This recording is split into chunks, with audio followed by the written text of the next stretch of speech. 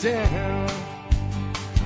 Are they gonna bail you out or just run you around?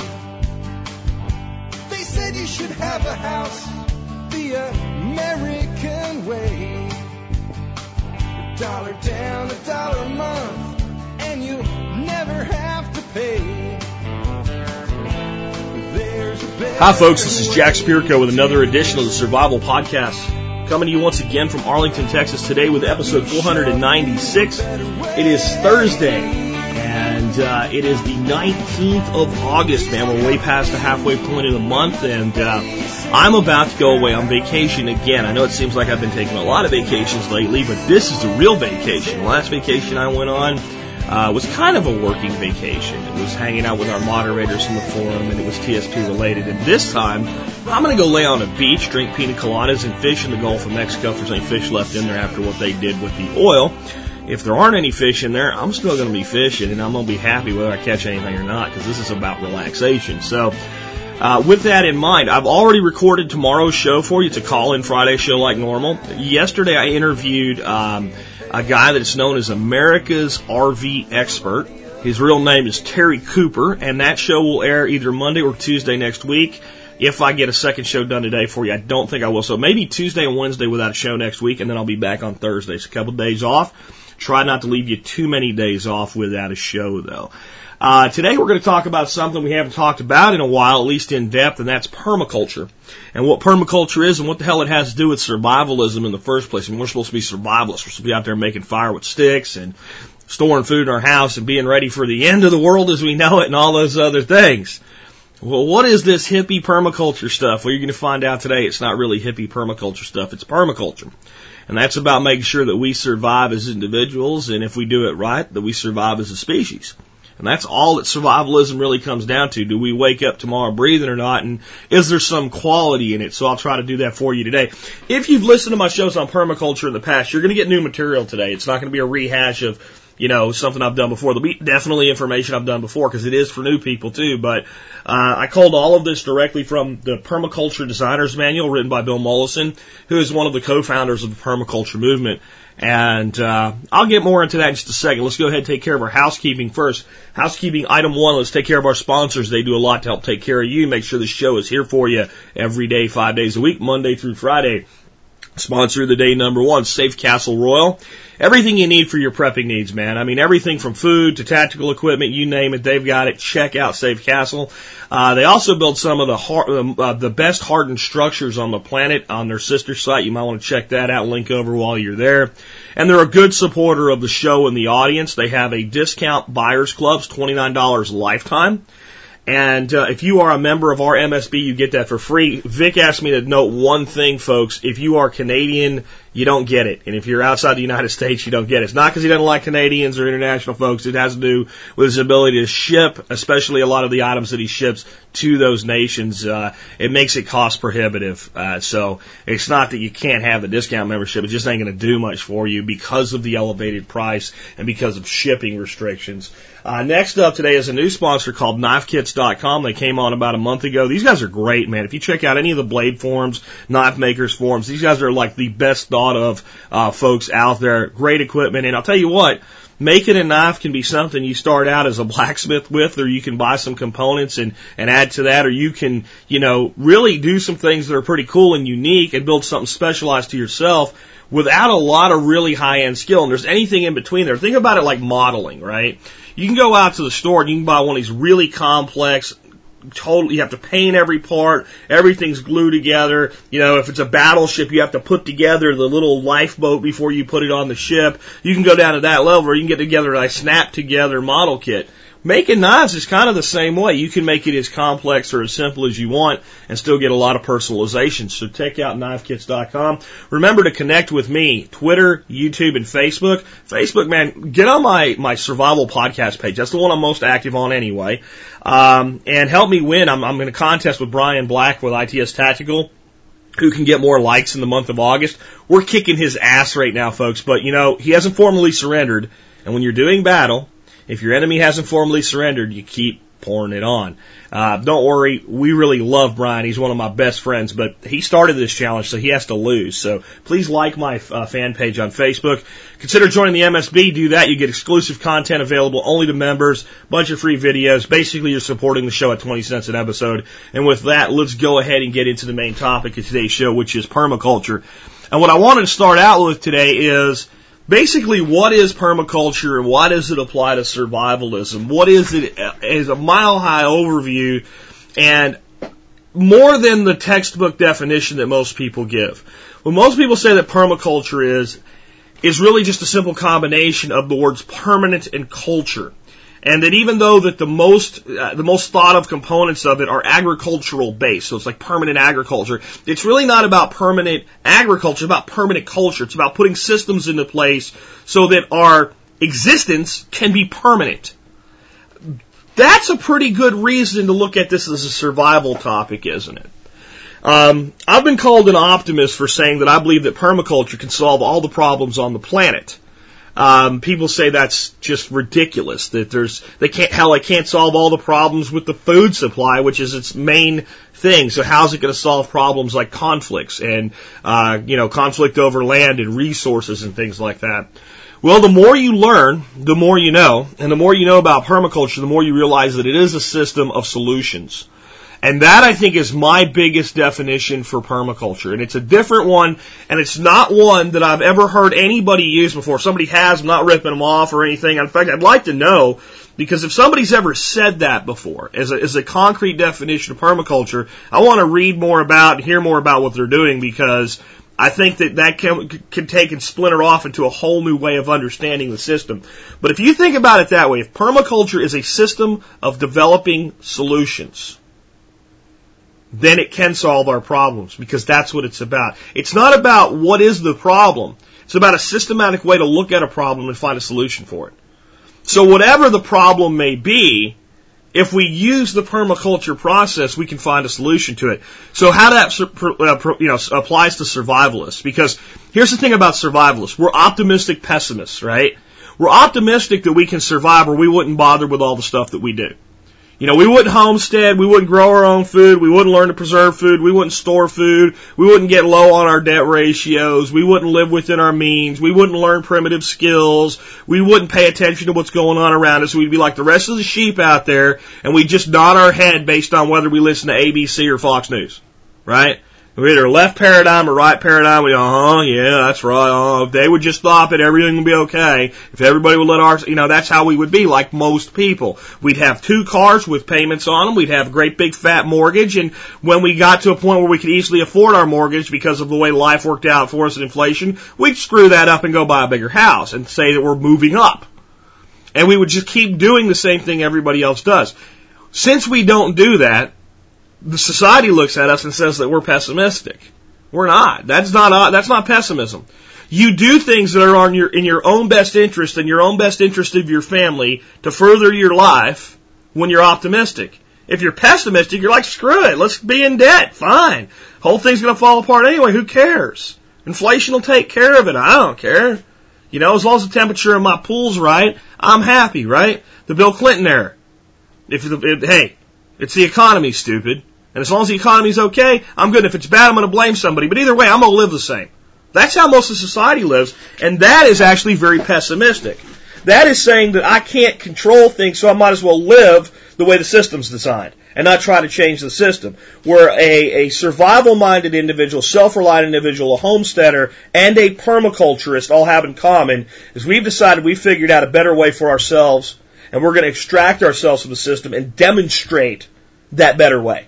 Instead of trying to make other people do it, we'll just do it, and when other people see it and like what they see, that is attractive, rather than fight directly in the center, in the middle, trying to change things where they don't want to be changed. There's enough room for us all, we'll go act. That's optimistic. Pessimistic side of survivalism, and I believe a lot of permaculturists feel this way too, that are not survivalist-minded individuals in the way that we think of the term here on the show, is that we don't really believe that society can figure this out as a whole. That no matter how many of us there are, there will always be more of them, and sooner or later they'll screw things up, and that's why we have to take our optimism and build our own way. That the sheep will always outnumber, the people that just left the flock and decided to create their own world. And that's our pessimism. And because of that pessimism, we tend to think that big changes in society are not possible, or not likely anyway. And they're definitely not likely in our lifetime, so we better take care of ours and our own. And maybe after society shoots itself in the foot bad enough, the shit hits the fan, the whole thing crumbles apart, and half of those people die, not because they're bad people, but because that's the way systems work. If you're walking down the street and a piano falls out that somebody's trying to lower and squashes you, you're dead. If you're driving down the road in a smart car and you get hit by a 10-wheeler hauling gravel, you're dead. It's not an ethical thing at that point. It's the way society works. And if society crumbles, people that aren't prepared for it will die in large numbers. And a lot of the survival community feels that that's the only thing that will wake the survivors up, is watching their friends die. That's a bit overly pessimistic. I don't feel quite that way, but I understand what you're saying. So with permaculture, you say, well, how's this a survival concept when it's about changing everything? And I don't think everything's ready to change. Well, you could change it for yourself. You could build your own systems that provide for you. Provide for a community that does see it your way. Whether that community is a couple families, one family, or a small town. And it's been done up to the town level. It's definitely been done up to kind of the community neighborhood level. There are communities that have been built 100% on permaculture principles, and those homes today are worth 5 times what a home across the street in the next neighborhood is worth. So it's profitable too. So in other words, we don't have to change the entire world for permaculture to matter. It can be part of what we do every day.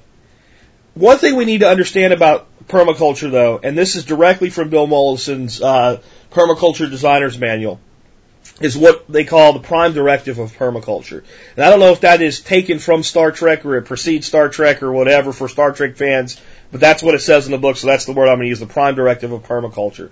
And that is, the only ethical decision is to take responsibility for our own existence and that of our children. Now, if you want to know why it's a survival topic, I'm just going to read that to you again verbatim. The only ethical decision is to take responsibility for our own existence and that of our children. Let me read it to you and add a word or two. The only ethical decision for a modern survivalist is to take responsibility for our own existence and that of our children.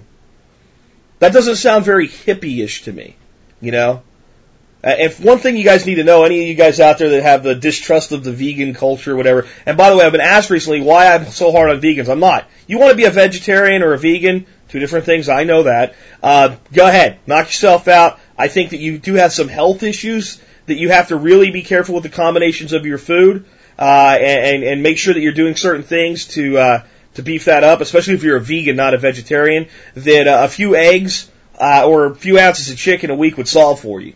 But if you want to be that way, that's fine. The vegetarian I don't like, right, is like the non-drinker I don't like. You don't want to drink, I don't care. Right? You don't want to eat meat, I don't care. Giving me 100 reasons why I shouldn't eat meat, then you irritate me. So I know that is a touchy point for a lot of people, especially in our world with all the homesteaders that are out there, man. We're raising chickens and rabbits for meat and stuff like that. We're hunters, we're fishermen, we're carnivores. Bill Mollison's a carnivore. He's totally for eating meat. And he's the founder of this movement. I just wanted to make it a little more comfortable for some of you that maybe aren't comfortable with it.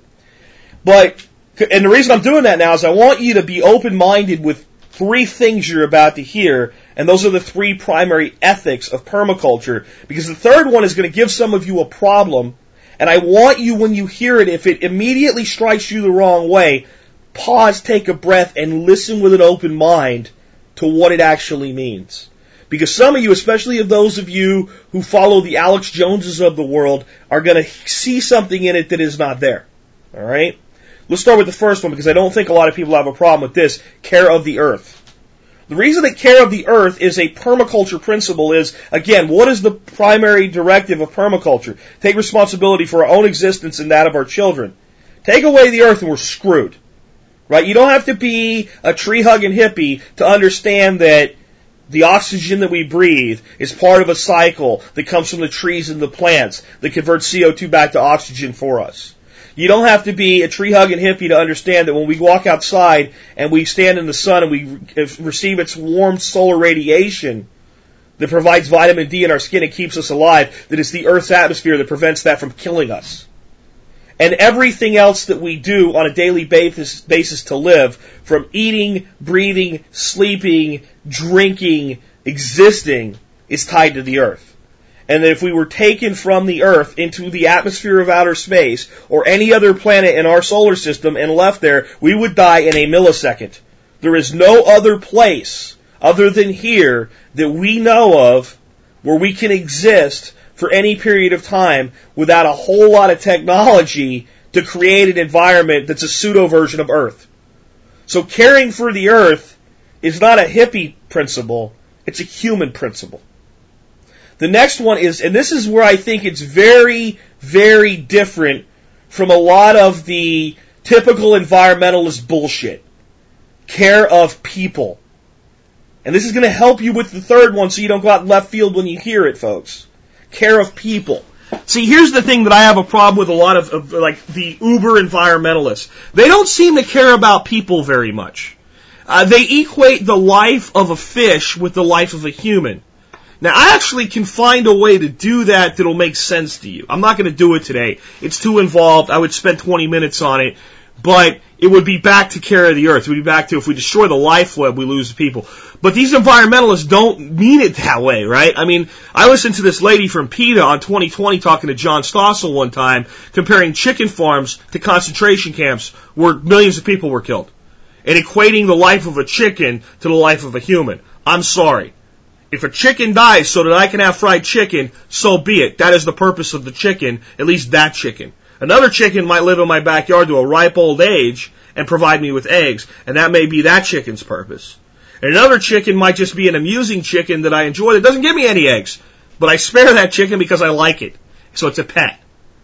And animals can, that all of those chickens for a time may be part of my system, providing me with recycling of my waste and providing me with compost for growing other things and producing other things. But the life of a chicken does not equal the life of a human being. And we must care for people. That's a permaculture principle. That's why we do this. If we're going to take responsibility for our existence and that of our children, we understand that this world would be an awful boring place that if we were alone in it, and we wouldn't be able to make it alone. But most people, if you put them in a little family group of about 6 people and eliminated every other human on the planet, they wouldn't live very long. You'd like to believe you would, but humans are communal by nature. When you look anywhere in the world, no matter how primitive the society, there's very few societies where the average group size is under 20. There's a lot of them where it's small. 20 to 40 people, and that works, but 5 doesn't work very well at all. And if there is a place where there's a group that's been taken down to 5, that group will generally look for somewhere else to become part of. Eventually they'll realize it's necessary. And that has to do with something I'm not really going to talk about a lot today, but there are certain laws, and these laws are real laws, like gravity. You drop shit, it falls, okay? And I've said that before. And one is that the probability of the extinction of a species, and this is from a guy named Birch, the probability of the extinction of a species is highest when its population is extremely low or extremely high. And even when we look at human bands, small groups, if the small group has its own unique intrinsic culture, its own unique intrinsic worth, it's another law that living beings have intrinsic worth. Whether they're human beings or animals, they all have some intrinsic worth. Well, a community creates an intrinsic worth greater than the sum total of its parts. The unique culture, ideas, and concepts and lessons that 10 people learn working together are greater than any one individual, and they can be handed down to subsequent generations. The reason the 3, 4, 5 person group looks for the larger group is the preservation of that. So that, because eventually we all die. Eventually we all become compost. Eventually we're all worm food. Our bodies anyway. So if we want to preserve that going forward, we have to obey that law. If our population is too high or too low, we run the risk of extinction, either as a species as a whole, or as our own unique collective within a species. Which brings us to the third ethic, and this is the one some of you guys are going to see eugenics in. Stop. stop and think. And that is setting limits to population and consumption. There is a limit to how many beings can occupy a given space. That doesn't mean setting a global population limit, even though that eventually becomes the effect. But this is not China, where we restrict people's right to have children. This is not a eugenics program that Alex Jones talks about, which I don't necessarily believe in directly the way that he does, but I do believe the indirect consequences of certain stupid things, where things are understood that people will die from it, but that's natural, and that we can't have too many people anyway. That's not that. It's that, let's say that we had a town, and we were building a new town from the ground up, and we were designing it to be permanent and sustainable and be able to provide for itself. And we had 1,000 acres this town was being built on. There's a limit to the number of people that should live in that town. If we're going to pull from the earth, put back to the earth, and build a sustainable town, there's a limit. Now, this limit doesn't necessarily need to be enforced by any kind of law, other than the law that humans follow themselves, which is we seek equilibrium. People basically choose how many children that they're going to have today. And if you look at societies that have advanced to some level of dependability with health, longevity, their populations are very, very gradually increasing or stagnant. The United States of America is a perfect example. You take away immigration, specifically illegal immigration, our population is stagnant. So people think there's a problem with that. I'm not telling you whether it's good or bad. I'm telling you this is what happens. People will set limits, right? I mean, having 20 kids seems like a good idea when you're running a farm and they all become workers on your farm and grow the family business. Having 20 kids when they're all going to want to go to college, there's a natural reduction in reproduction. So, I want you to think about it bigger than that. I want you to think about it and take humans out of the equation so that you can understand the ethical principle. If you have a 10-acre farm and you want chickens, there's a limit to how many chickens that you can raise on your farm, specifically if you're going to do it ethically. If you're going to put in one of those big chicken houses and grow genetically modified chickens, and every 40 days the chickens have grown from egg to market, you can put a huge yield of chicken in there. And you can put massive density. But if you're going to have chickens that are able to run around, eat insects, get some natural forage, get exercise, live a life that's right for a chicken, which doesn't have to equal what's right for a human, for God's sakes, but actually have some positive impact on the system that they're in, what they take is returned, and become a positive balancing force. There's a limit to how many chickens you can have. You can't put 10,000 chickens on 10 acres. Right? And I'm going to a ridiculously high number just to drive the point home. If you're going to grow corn on 10 acres, and you want to do it in a sustainable manner, you can't grow 10 acres of corn.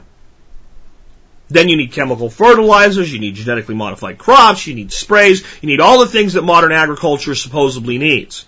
If you grow a half acre of corn every year on 10 acres with other crops and multiple systems supporting each other, you can grow corn.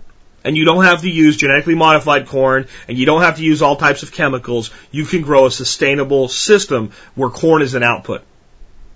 And it actually has a return in the stalks and the things that are composted back to the earth. It can be done. But there's a limit to population, and there's a limit to consumption.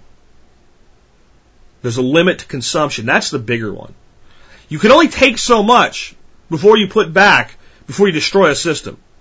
The simpler you make it, the easier these concepts are to understand. If we take a lake, 5-acre lake, full of panfish, and every day we drag a net through that lake and take everything out of it to feed people, there'll come a day when we drag that net through the lake, and even though it's pretty sizable, 5 acres is pretty big, there'll be nothing in our nets. We'll destroy the food web in that pond. If we can do that to a pond, we can do that to an ocean. It takes longer. It takes greater abuse. It has more resiliency. It can come back more times. It's far more productive. But if we can destroy the small, we can destroy the great. And it's up to us in our management of our own systems. This is not really about the earth. This is about your backyard. If you want to build a sustainable system as a survivalist, if you want to be self-sufficient, independent, self-reliant as a person, if you want a homestead, whether it's a little homestead like we talked about this week or a 40-acre homestead out in the country, you have to think this way. Because you can overtake from your own land. In fact, you're more likely to. Because there's less restriction upon you from doing it. All you do is walk out the door and start taking. So that, I almost didn't talk about this today because I know that some people will go left field with population limitation. But this is not the controlled population limitation that we're talking about. It's a concept that if we live this way by these ethics, that humans would make this choice on their own. And everywhere that we've stabilized society to some level of regularity, this has occurred, not with every single, some people want 12 kids. Fine, if you do, go have 12 kids. I don't have a problem with that. But if you look at any large nation that's reached stability, population is leveled. So people do this on their own. We need to think about it, though, outside of humans. How many chickens is it proper to raise on an acre? Should we be doing things the way that we're doing now? How much corn should be grown on a 40-acre plot? 40 acres or 4? If we're going to be ethical about the land. That's what this is really about.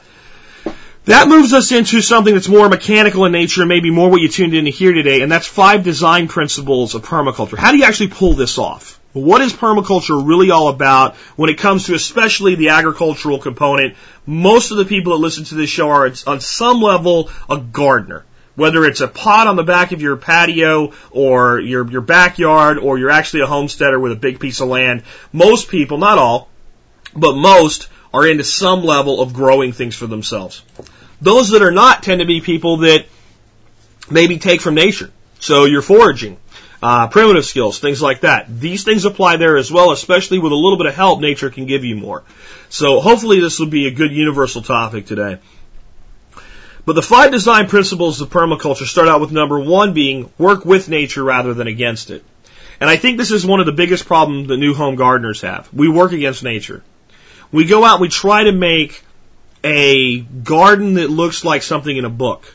Everything's square, everything's straight, everything's controlled, everything lives as long as possible, nothing dies except the weeds, no weeds.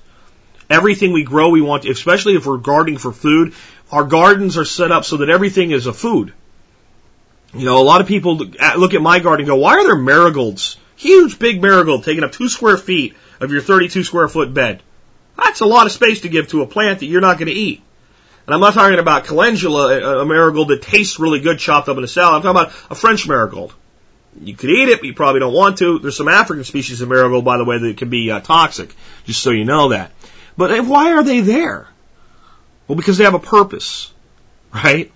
They are repellent to a lot of pest insects. They look good. They smell good. They create habitat for predators. See, that's working with nature. I'll have a weed pop up, and I look at it, and I go, purslane. My wife wants to pull it. I go, leave it alone, leave it alone. It's just a weed. Yeah, it's a weed. It's also edible. And it's growing all by itself. Leave it alone. We've had lamb's quarters pop up. Let them alone. Let them grow. And creating places where nature's allowed to do whatever it wants. So having a little space in your yard that you just leave alone. Maybe you build it in like a rock garden, but you let it go. Whatever happens, there happens. Maybe you add some seed, throw some wildflower seeds or something in there, but it's big, high grasses and everything. And some people would look at it and go, well, what's the purpose of that? Again, it's natural. It's natural. So in all things, and I can give you 100 examples, but just start thinking this way overall as an overriding thought. How can I work along with nature to encourage things that I want rather than trying to completely prevent them? The next one is the problem is the solution. Just kind of gave you an example of that. The problem is we have purslane popping up in our garden. The solution is let it grow and eat it. All right, there's a plant that I can't buy at the store. You go to this grocery store and find purslane. Tastes really good. Tastes great. Reseeds and reproduces itself. Right? Has an ability to retain a lot of moisture. So it's a good plant to eat if you're in a dehydrated state and you're short on water supply. Very, very resilient. Able to stand up to a lot of problems. Very free of pests. There are some pests that eat it, but it generally grows fast enough that it'll outgrow the pest consumption of it. And I don't have to do any work. Where other people see a problem, this plant is growing in my garden and I didn't plant it, I see a solution, let me consume this plant. There's a lot of things like that. And again, you have to start looking around you and looking at a problem and go, how can I harness this problem? I live on land that has a steep slope. Whenever it rains, the water flushes out of my property and takes things along with it. Problem. I don't get a lot of rain, so it's worse because the ground's usually hard and I don't have a lot of hydration. I have to do a lot of my own irrigation because of that. Problem. Solution. Swale. Permaculture solution. Swale is a ditch on contour. In other words, I build a ditch on my slope, but I build it so that it kind of curves back and forth, so that it follows the elevation precisely level. What that does, especially if I have a big piece of land, I do several tiers of this, and then I plant on the downhill side of that swale. The water hits the swale, and unlike a ditch that's not on contour, the water doesn't run through it like a river, it slows it down and it stops it in its tracks. And then eventually it could overfill. So toward one end I build a level sill, absolutely level, just a few millimeters above the top of the ditch line, and the water gently flows over, goes down to the next swale and does that. What happens now? All my erosion stops cold. All the water that's trapped by the swales slowly soaks into the land. The water actually continues to flow. It's just instead of flowing quickly over the top of the land, it flows very slowly underneath the surface. Eventually, downhill far enough, if I do this enough, the water will spring out like a natural spring.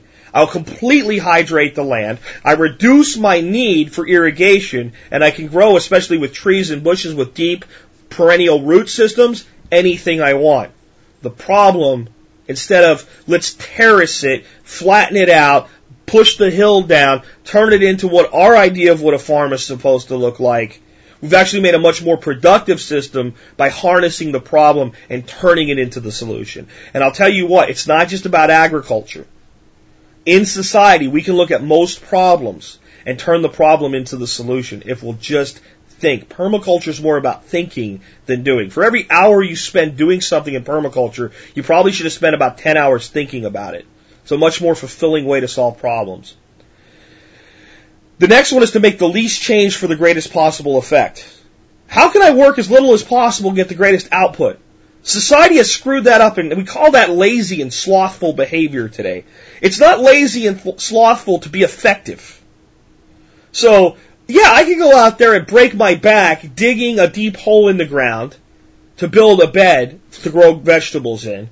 Or I can go out there and create something to raise the ground up, to create a raised bed system, take 2 layers of cardboard and lay it down on top of the grass, cover that with compost, let it sit there for 6 months and do nothing, continue to add compost and improve that soil, a year later plant it and have the greatest, most fertile garden you'll ever see, with heavy mulch, 0 weed problems, all the grass underneath dies, rots, becomes fast carbon pathways for the things that I plant, and that can be anything from a vegetable garden to a new grove that I establish to grow trees and bushes and vines in. So I can spend a lot of effort digging things up and say, look what a hardworking guy I am, or I can be smart and make the least change for the greatest possible effect.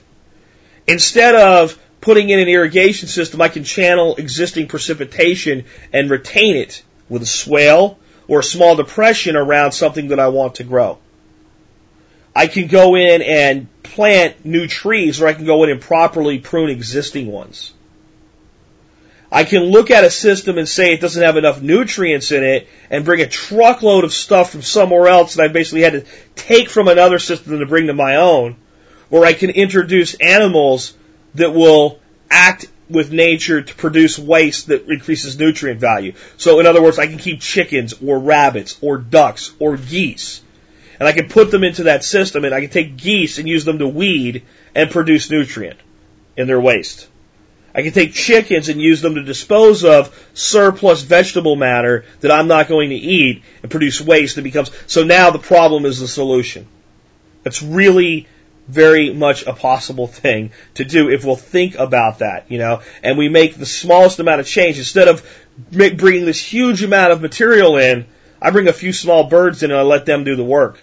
And they do the work willingly because they're just living the way they're designed to live. They're being what they are.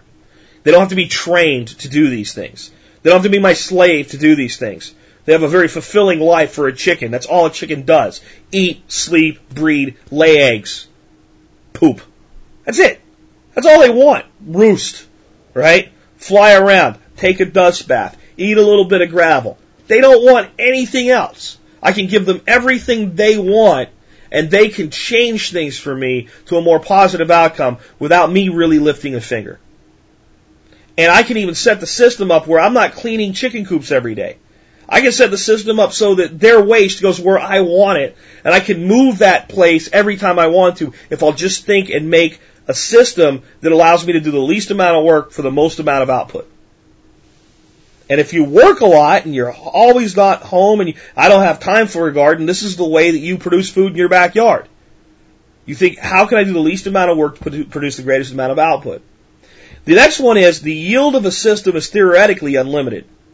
There is no limit to the yield of a system. And we just talked about how we have to limit consumption. Limiting consumption and limiting theoretical yield are two different things.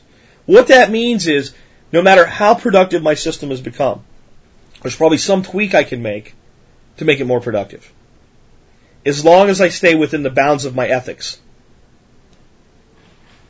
And that's kind of a deeper one.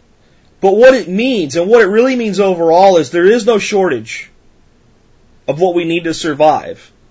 There's only a shortage of systems set up properly to provide it. And that's why I believe permaculture can solve our problems like global food shortages.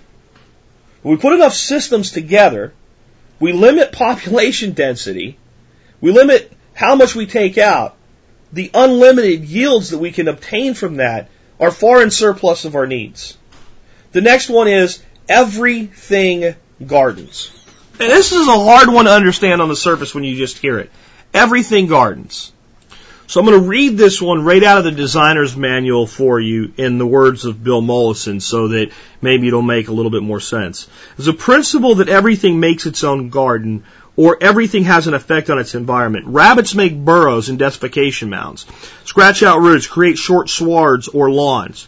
And also creates the conditions favorable to weeds such as thistles. People build houses, dispose of sewage, dig up soils for gardens, and maintain annual vegetable patches. We can use the rabbit directly as food to help fire control, or to help in fire control, to prepare soil for thistles, cardoons, and globe artichokes, and to shelter many native animal species and their abandoned burrows. Rabbits maintain species-rich moorland swards, suited to many, a sward is a lawn again, folks, suited to many orchids, and small plants. It's a matter of careful consideration as to where this rabbit and ourselves belong in any system, and if we should control or manage their effects or tolerate them. When we examine how plants and animals exchange ecosystems, we find many allies in our effort to sustain ourselves and other species. In other words, every living creature that takes an action creates some part of a growth pattern. Even something like destructive, like an overpopulation of elephants in Africa, that completely destroy a stand of trees. What happens as soon as they run out of food and leave? They've left huge amounts of defecation, huge amounts of nutrients rebuilding the soil. All of these areas where the trees have been destroyed are now exposed to solar radiation without shade for the first time in a long time. A lot of plants can't grow in that because it's too intense, so some of the understory that was there goes away. New plants start growing that can tolerate the harsher conditions that are created. They create a little oasis, though, for smaller, more delicate plants to grow within their shade. As those plants grow and begin to reach a point, because another principle of life is that everything dies. Nothing lives forever. So as each succession of these plants dies and goes back to the earth, it continues to enrich the soil using what was left behind by the elephants as a starter. And eventually, the trees begin to regrow, and the entire grove comes back, and it may be different this time, but in effect, it was part of a cycle. And anything we look at, from a squirrel burying an acorn that he forgets about, to a bird that eats fruit with a lot of seeds in it and passes some of them partially undigested somewhere else, everything gardens. And if we understand that, then we can embrace that, and we can use that in our own efforts. What I want to finish up with today, though, is going over the 7-layer system of permaculture, because I believe it's the one that has the most concrete things that you can do, especially when it comes to planting things. And I think it's the system that if you get it, if you understand it, it can change the way you manage your backyard, whether it's 40 feet or 40 acres back there. And what the 7-layer system is all about is, how does a forest grow? How does a forest grow? How does it meet a field? How does a field grow? When we leave nature alone, and nature does its own thing, and it produces remarkably productive ecosystems, how does it pull that off? It does it with a 7-layer system, and you can probably find some more. I've heard Mollison talk about a few more, but there's 7 primary layers to a system. And the first one is the trees, and it's the big trees, the high canopy layer. When you walk into the middle of a forest, into its darkest reaches, where the light level is 50% less than it is out in a field, and you look up, and the understory is thin, and you look way, way up, and you see that canopy, that's the first layer that we think of, the high canopy layer. As you move further out toward the edge, and one of the principles of permaculture is that all productivity is on an edge. So to understand that, all you have to do is look at a bass fisherman. Bass fisherman's on a lake, huge lake, thousands and thousands, tens of thousands of acres, massive lake. Does he fish in the middle of the lake? No. He follows the edges of the lake, because that's where the productivity is.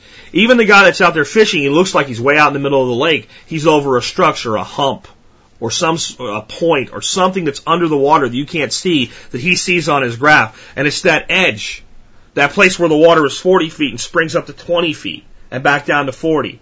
And somewhere in between that transitional period, that's where life is. That's where he's fishing. So as we move toward the edge, we move toward layers of greater and greater productivity. And as we get out there, we come to what we call the low tree layer.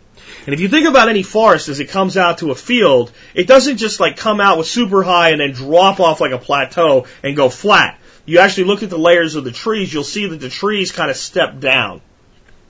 And you'll have lower trees near your edges. Those trees begin the transitional stage. So the next layer of permaculture systems is a low tree layer. As you move out from there, you move into the shrub layer.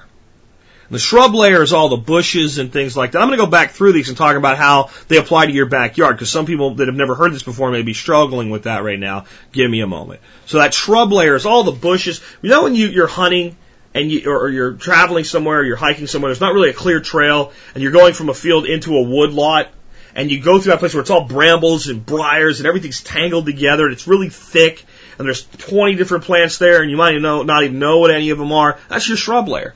That's where that shrub layer is intertangling with that low tree layer. And where you've come from, just further out in the field, where it's easier to walk, and there's plants of all varieties kind of growing, but they're all plants that, if you come back in winter, though, most of them will be dead. There'll be no frame or structure left behind them. They'll be back down to the ground. And either they're perennials and their roots are waiting to regrow, or they're annuals and they've reseeded and their seeds are waiting for the soil to warm, but they're gone for the winter. That's your herbaceous layer. So when we think of herbaceous and herbs, we think of, coriander and oregano and basil. But herbs are a much bigger family than we generally think of. Most plants that aren't a tree or a bush are an herb. And when we say herbaceous, we mean everything that's growing out there in the middle of that great big field, from grasses to plants to traditional culinary and medicinal herbs. What we're not seeing, though, a lot of times are the other 3 layers that are there. And we one is really easy to understand why we don't see it. It's the rhizomial layer, or the rhizome layer. And that's the root layer. That's a plant like, let's say, sweet potato vine. So it's part of the herbaceous and climbing layer. We'll get to the climbing layer in a second, because we see that above the ground. But it's producing something. It's producing a yield underground in the form of a tuber. And there's literally worldwide thousands of plants that have a rhizomial yield, that yield something at the rhizome layer. The next one is what we call cover crops. And cover crops are a natural mulch. Cover crops are anything that grows low to the ground and covers the ground, that grows beneath or adjacent to the herbaceous and shrub and bush layer, and it actually does form, again, a natural mulch. It helps the ground not dry out. The earth does all this stuff by itself if we let it be. An example would be maybe strawberries, or any type of low to the ground running plant is that cover crop layer, that spreading layer. The next one are the vertical climbers. And these are all the vines. When you're going through that shrub layer, and there's all these sticker vines that go through the shrubs and grab onto the lower trees and climb into the lower trees, and you got to kind of fight your way through those. Those are your vertical climbers. And that 7-layer system is the heart of every ecosystem on the planet that's plant-based. And it can be taken down to a micro level up to a macro level. We can see it in a flower pot. We do a proper flower pot. We can take a flower pot and have, really it's a herb, but it acts like a high canopy. It provides shade. It creates shady spots. It creates warm spots. We have something lower growing next to it. We have something climbing up it. We have something spilling over the side. A typical floral arrangement. If you look for it, you'll find layers everywhere. You look at a city, you'll start to see layers. A city.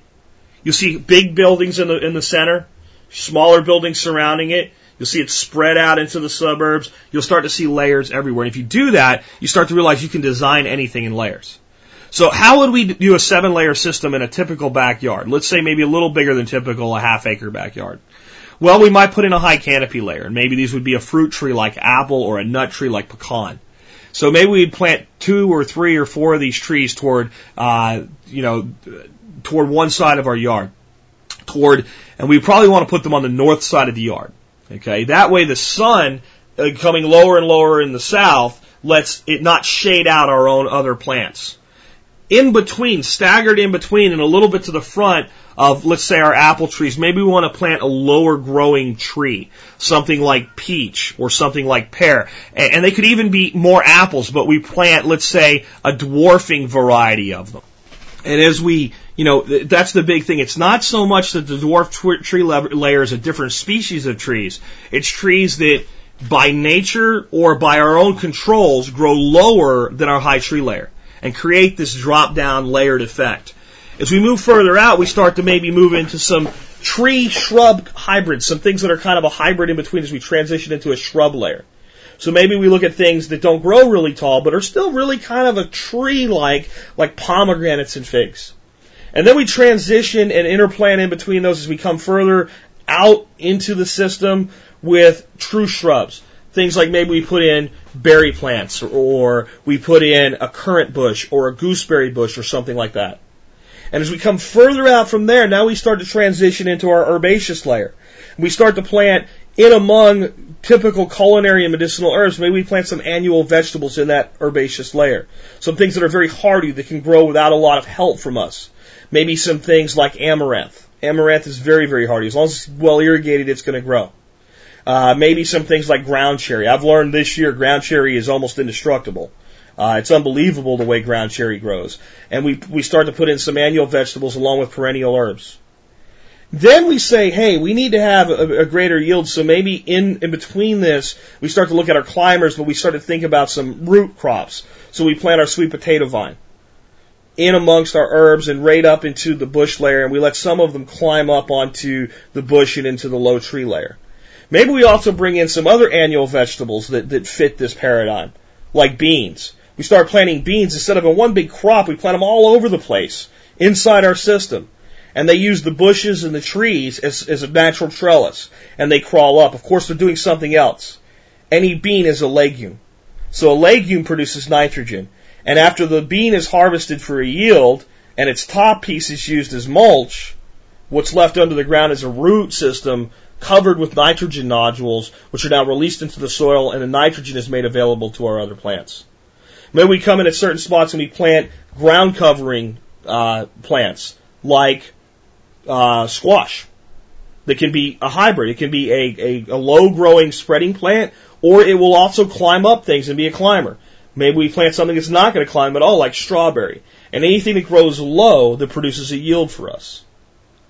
And on top of that, we plant, I wouldn't really say on top of that, in addition to that, maybe somewhere out there we have a typical, more conventional vegetable garden that we do our common vegetable gardening in with raised beds.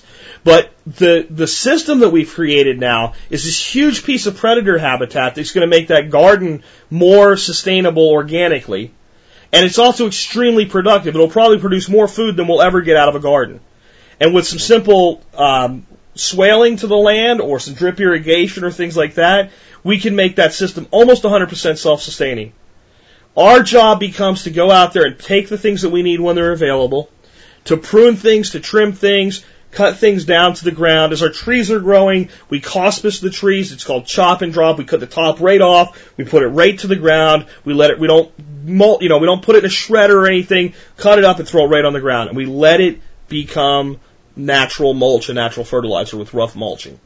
And the fungi starts to come in, the mushrooms and the different funguses, and they start to eat this stuff. We keep the ground moist, and that process is accelerated. And all of a sudden what we have, even with a half-acre lot, an extremely productive self-sustaining system. And instead of having to go out and turn the ground all the time, there's millions of little worms down there turning the ground. And instead of having to worry about insects and fruit flies, we have set up a little chicken run. And once the system is big enough to handle chickens, we just turn them loose into it. We turn ducks loose into it, and they handle our slugs.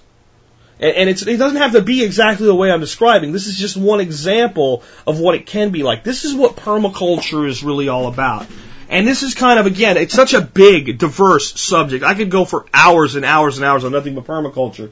I think it's incumbent upon you, if you want to take this thing to another level, if you want to start understanding how to use it to solve problems, for you to learn more beyond what I can teach you, to start looking, there's some great stuff out there, the stuff that Jeff Lawton has put out, the stuff that Bill Mollison has put out, and a lot of other really talented people that have thought about this and thought this through. It's something to really look at. There's a series called The Global Gardener available for free on Google Video. I'll try to find links to that again today for you guys so you can check out The Global Gardener, and it's just 4 different places. Bill Mollison goes to kind of an urban area, a tropical area, a cold area, and a desert area.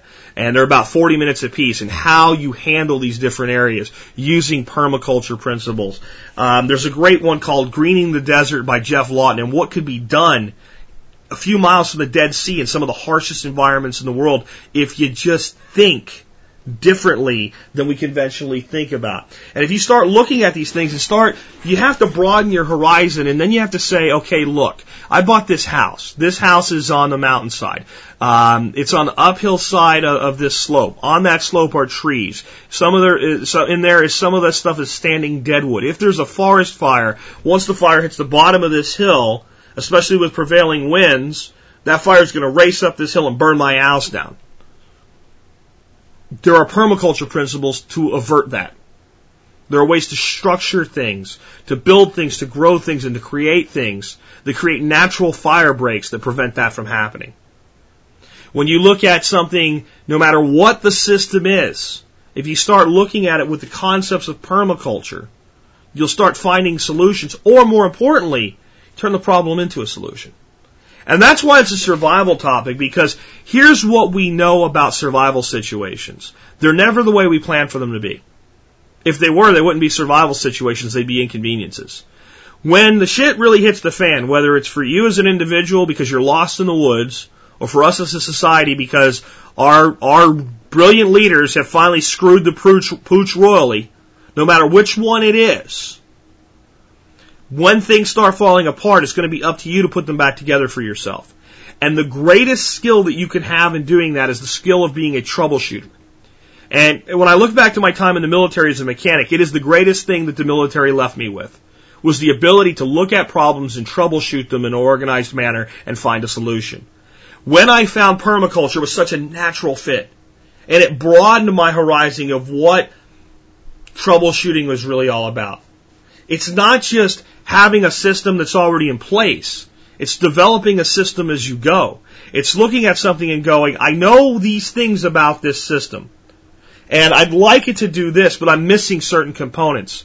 How can I compensate for that? Or how can I, instead of doing it the way I wanted to, look at the way nature would do it and change that? And it's everything from changing a spark plug to growing a garden. It's much broader than just how to grow things. It's how to think, act, and solve problems. And I really hope that you feel encouraged to learn more about this now.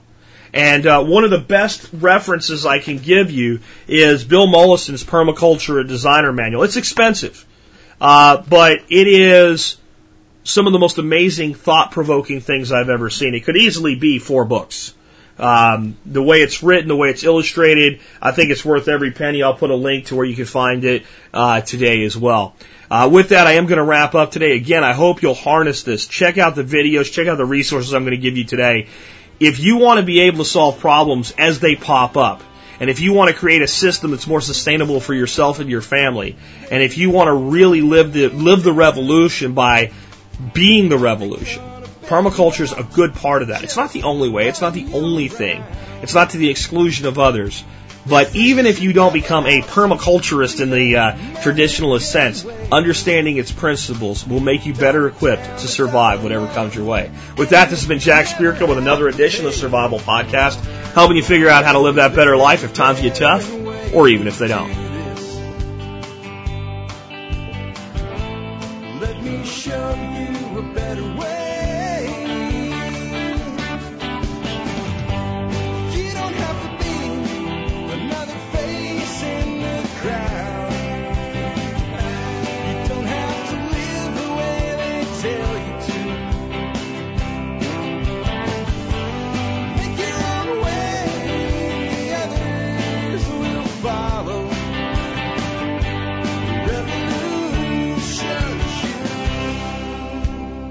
The revolution is you.